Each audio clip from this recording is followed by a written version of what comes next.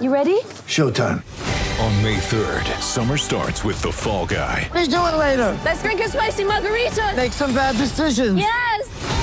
Audiences are falling in love with the most entertaining film of the year. Fall Guy. Fall Guy? Fall guy. That's what the poster said. See Ryan Gosling and Emily Blunt in the movie critics say exists to make you happy. Trying to make it out? Nope. Because I don't either. It's not what I'm into right now. What are you into? Talking. Yeah. The Fall Guy. Only in theaters May 3rd. Rated PG-13. Get ready for the greatest roast of all time. The Roast of Tom Brady. A Netflix live event happening May 5th. Hosted by Kevin Hart. The 7-time world champion gets his cleats held to the fire by famous friends and frenemies on an unforgettable night where everything is fair game. Tune in on May 5th at 5 p.m. Pacific time for the Roast of Tom Brady. Live only on Netflix. When you need mealtime inspiration, it's worth shopping Kroger, where you'll find over 30,000 mouth-watering choices that excite your inner foodie. And no matter what tasty choice you make, you'll enjoy our everyday low prices, plus extra ways to save, like digital coupons worth over $600 each week. You can also save up to $1 off per gallon at the pump with fuel points. More savings and more inspiring flavors make shopping Kroger worth it every time. Kroger, fresh for everyone. Fuel restrictions apply. Paul Pierce is the mother. Truth. Knocks it down! Celtics win! 50 points for Jason Tatum. Brad, any final words of advice for the new coach? Win! Anything's possible. Anything's possible! Welcome to Celtics Strong, a podcast that journeys backwards through Boston Celtics history and lore. Join two proud fans who are definitely not experts as we look back, era by era. We are Celtics Strong, baby. Are you ready, Steve? Oh, yes. I was born ready to talk about this. I've been waiting. We've been you excited? So excited, just working our way back to this era and just ready to kind of just talk about it, not get into all the nitty-gritties of each season, but just kind of talk about our overall good feelings, good vibes about this era of the Big Three. And that, of course, is the most recent KG, PP, Ray, Big Three.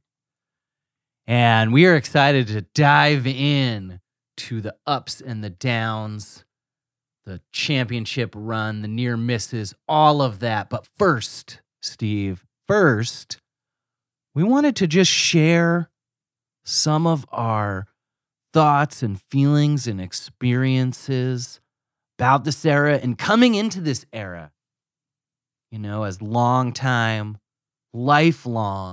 Boston sports fans and Boston Celtics fans. We had long suffered coming into this era for a real championship contender.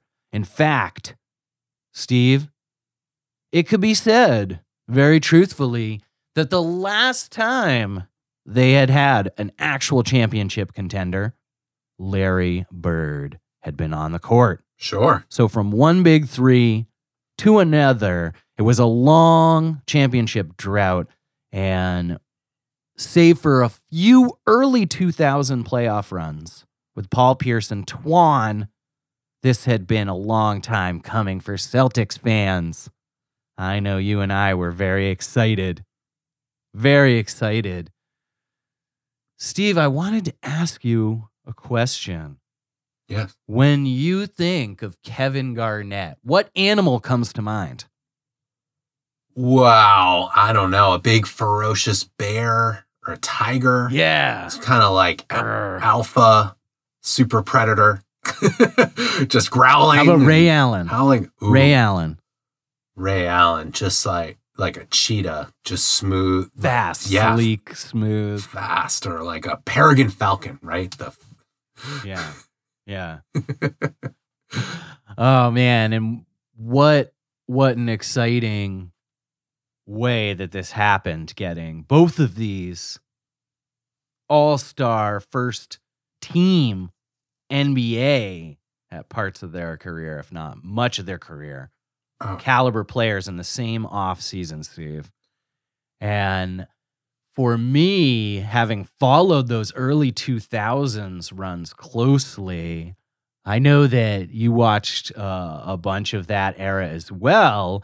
And the really young Paul Pierce was such an exciting player and yet such a different player than he became and matured into in this era. And what a great thing to see three complementary superstars play together, right? Absolutely. And a lot of things that we could touch on about, our impressions going into this of the Celtics and these guys. But one thing I also wanted to touch on, if you don't mind, Steve, is what could have been. I think it's worth a few minutes of our time to just talk about how many near misses there were in this Big Three era. Absolutely. And if we're talking about what ifs, what could have been, then I think you go right to the very beginning of this era when the Celtics were in the lottery of that draft and had almost like a 19-20% chance of getting the top two picks, right? Which with one was Odin and then two was Durant.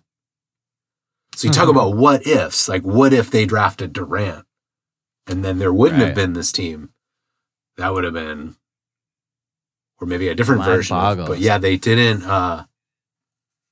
wind up getting 5. Yeah, they got 5 and they wound up moving that for Ray Allen and then making that, of course, became Jeff Green. Ooh, yeah. Interestingly enough, who would later return. And yeah, they ended up flipping that lottery pick. Yeah, and I feel Ray Allen trade. And it's funny, I feel like that was the tail end of their bad lottery luck, right? I mean, they did well with Pierce, but they got lucky with him, but they had kind of had a string of these draft lotteries picks not working out for them at all, right? Sure. And I think for Celtics fans, because of course we are Celtics fans, not experts. For Celtics fans, we of course all remember very well the Tim Duncan draft. Yeah, that was what I was thinking of. Yeah, where we may, in an alternate reality, have drafted Tim Duncan because we rightfully got that pick. And Steve, we like to look at things through a positive light and also a fair and, let's say, longer term, longer tail, bigger picture lens. Were those string of draft lotteries luck? Were they something more? We don't really know. We can't speculate. What we do know is that this was the beginning of a changing of fortune as far as the Celtics not only contending in this Big Three era, but really, as our earlier episodes have covered, being a perennial Eastern Conference contender for much of the era after, a brief couple of years of rebuilding. But it really set the wheels in motion for a new era of Celtics excellence. So thank you to all that had to happen that did or didn't happen. Yeah. Well, you nailed it. The what ifs, the what fors. You nailed it. Then the era before this of the Antoine Walker years and the early Paul Pierce years, those teams that all just changing overnight, with this 07 team. But that coming out of that, you were sort of, those teams pulled on your heartstrings, right? Because they were just exciting to watch. They got all fired up, but inherently flawed, right? And just not going to go the distance. But not realistic. You and I were prime young men watching Antoine Walker, and he was fun to watch. Pulling our hair out. Exactly. Talk about ill-advised threes, but no, he was, him and Paul Pierce, and I think you hit something there. I think that's important, that Pierce was a young player and coming up on those teams, having to develop into, the man and be one of a cornerstone of 3 players that you would build a championship around. And I just think that for what it's worth, his development over those years was really important. Yeah. Yeah. And what we find is, right leading up to this, he's sort of on an island. Yeah. Right. And we also, need to remind everyone that this preceded LeBron going to Miami. Yep. And really ushered in a modern staple now of pairing 3 perennial all-stars together to form a super team. So kudos to, the whole Celtics front office at the time for making this happen. I mean, would you say it was unprecedented at the time? I don't think it was unprecedented per se. I mean, I know there were like 3 amazing, but right. I know there were 3 amazing players on teams, like at times, but to make all these crazy moves to bring in such like marquee guys from different markets and different teams into one team, like you're saying, to make a super team, that certainly happened after this a number of times. Yeah. It happened. I think differently in different eras, and what you're seeing here is maybe the first of a modern way of literally just acquiring 2 all-world players.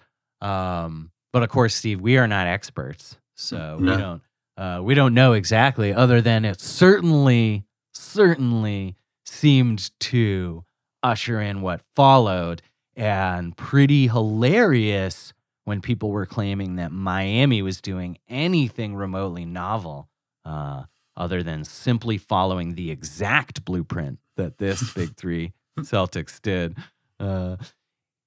One thing I also want to talk about, Steve, is the near misses, during and towards the end of this era. Since we look back, we have talked about the trade and the trade with Brooklyn that ended this era and sent a lot of this team, of course, including Kevin Garnett and Paul Pierce, to the Nets. But what we haven't yet talked about on this podcast, Steve, is the preceding couple seasons, and especially the year right before the Brooklyn trade, where it was clear that this era was over. And I'd like to think that all of us passionate fans had hoped for maybe at least one more championship out of this Big 3 era. Steve, do you think that only getting one championship was a letdown from this Big 3 era? I would have to, from where it started, you kind of have to say it was like the. Yeah. I mean, I guess you can't be too greedy, but they just started in such an electrifying way, beating the Lakers and winning a championship, that sure, that you would think that they would have won another one. I don't think it's, as a fan, I don't think I'm being like, greedy or annoying or like out of place to say like, hey, and I'm sure, and they certainly were all trying to win another one. And I think they caught some tough breaks, right?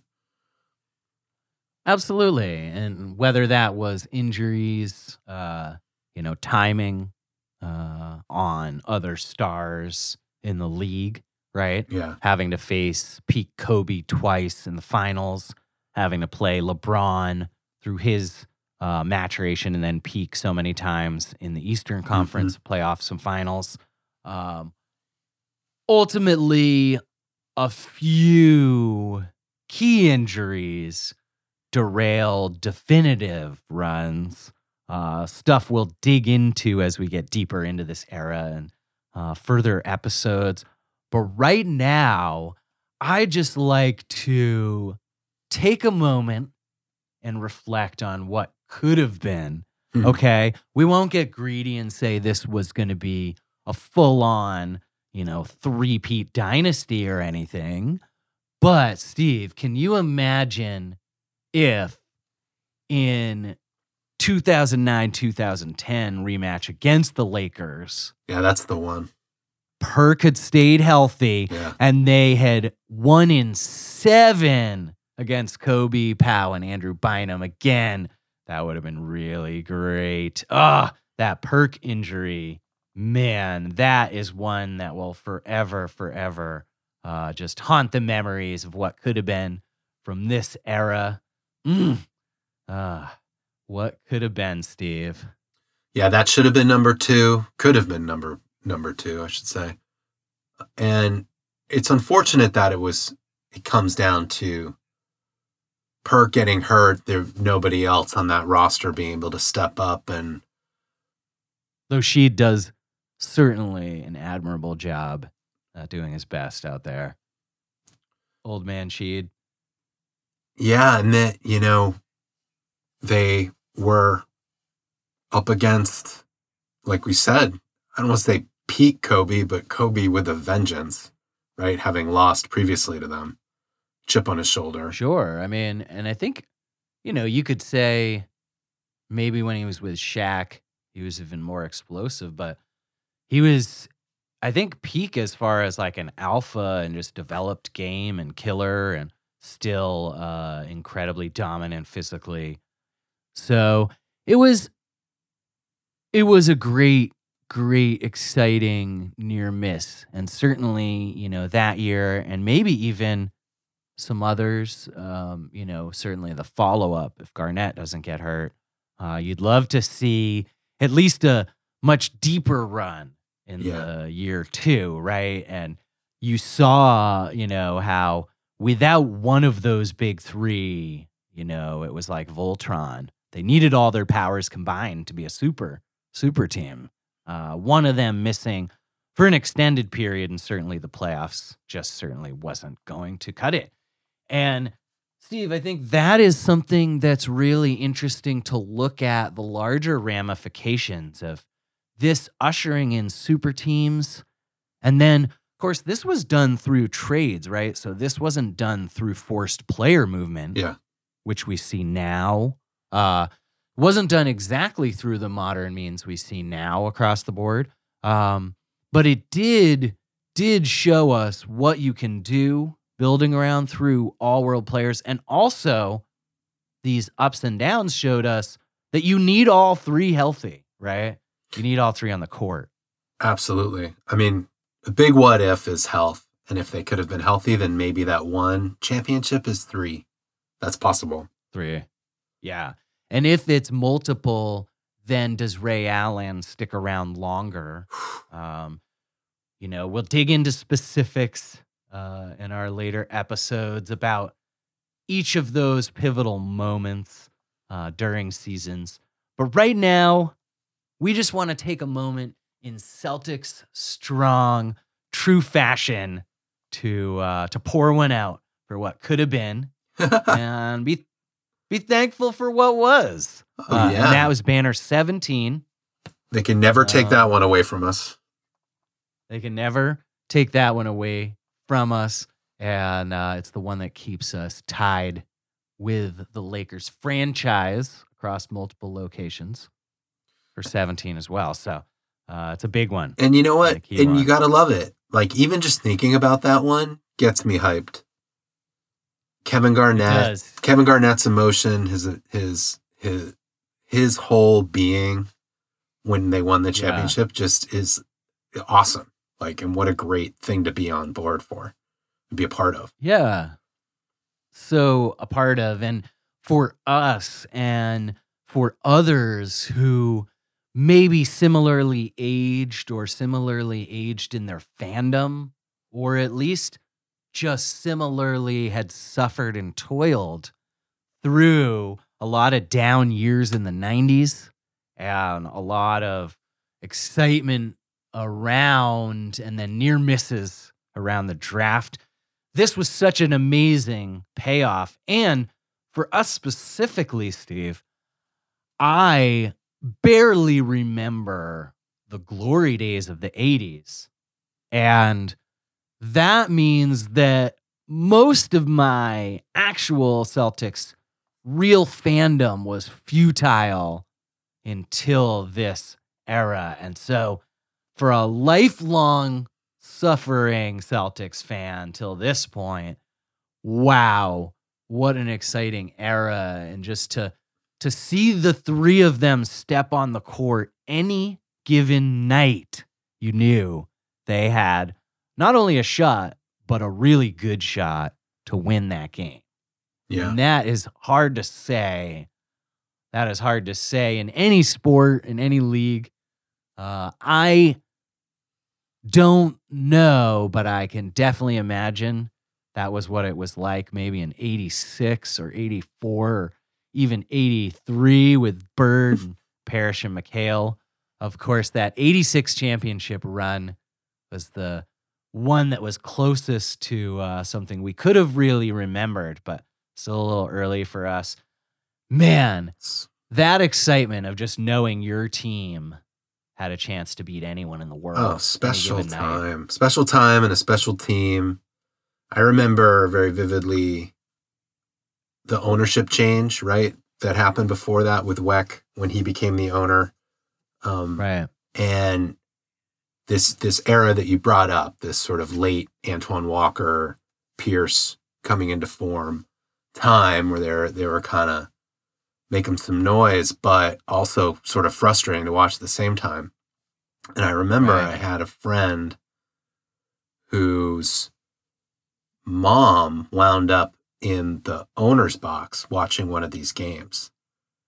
And he's on the phone. He was on the phone with his mom, and jokingly she's like, "Oh, I'm sitting with the new Celtics owner right now." And he was like jokingly like, "Oh, tell him that the Celtics suck." And he never in a million years thought that she would actually say that. But then she did. She goes, to Weck. She's like, "My son says the Celtics suck." And then his response was, "You tell your son that we have a plan." Just really definitively. You tell him we have a plan. And that, I mean, they definitely had Danny in place and had, they probably identified what they had in Pierce, and they were like, what do we need to do to put the packages around him? But I mean, talk about going. We need to get the coach. We need to get rid of anyone else. But unbelievable turnover, and just like to something that as an NBA fan or as a fan of the Boston Celtics, the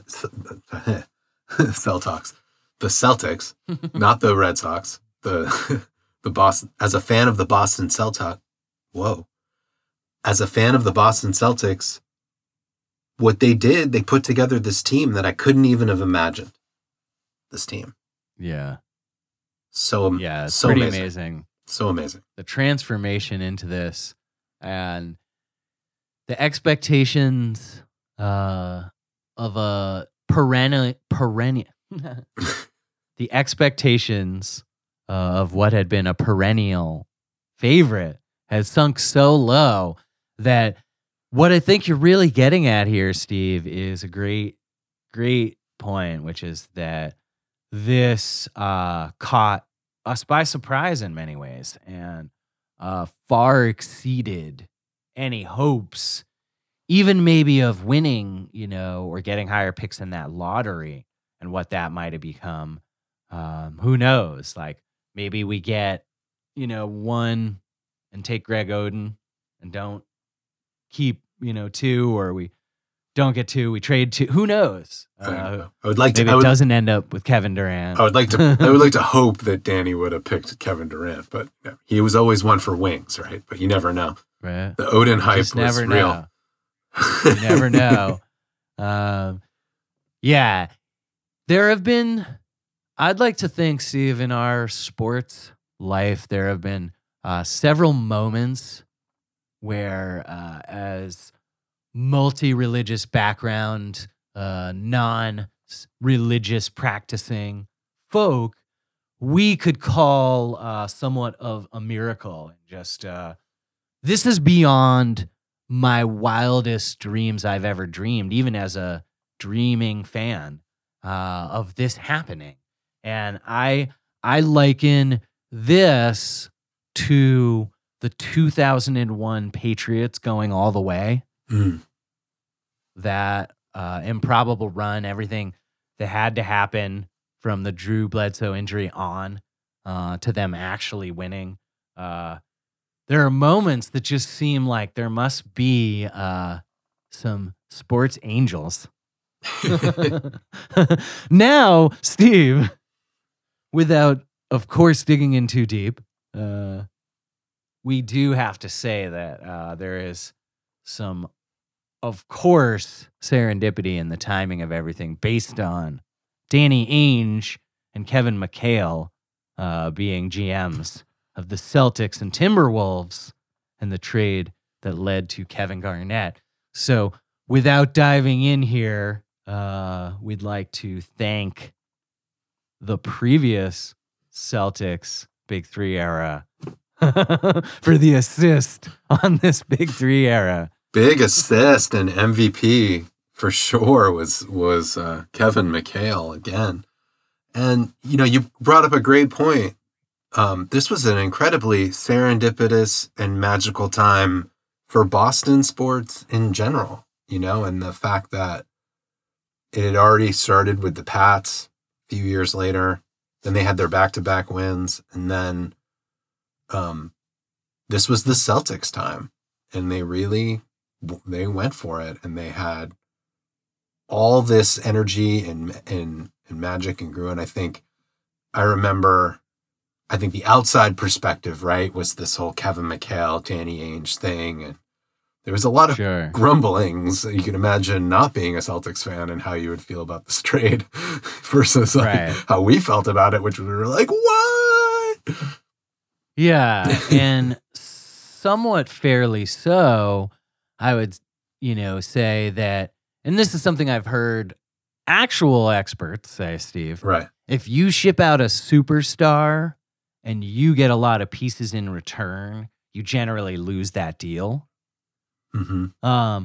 So this was seemingly a case of that. And let's remind anyone who forgot that Minnesota lost in the first round of the playoffs with Kevin Garnett every single year. Yeah. I forget, was it 6 or 7 straight? It was every single year. So for a franchise that had seemingly hit a ceiling with that star, it wasn't realistic to bring in 2 more for Minnesota.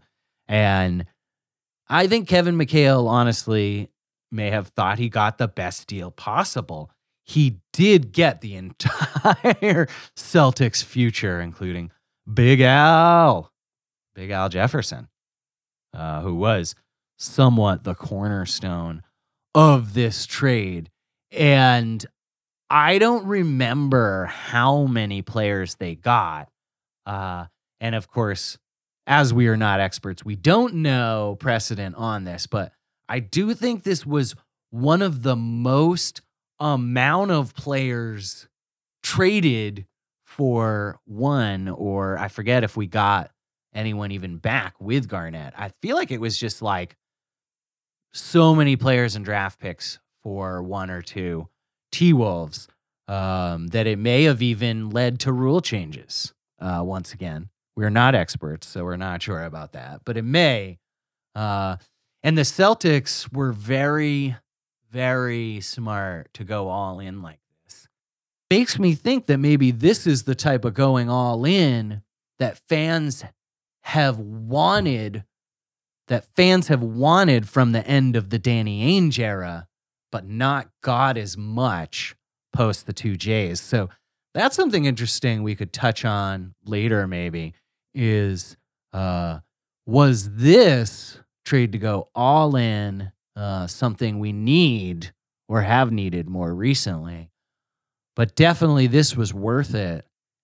And managing to keep just enough to put around the big three and keep this a competitive roster from day one, or I should say make it really a competitive roster from day one, was pretty impressive.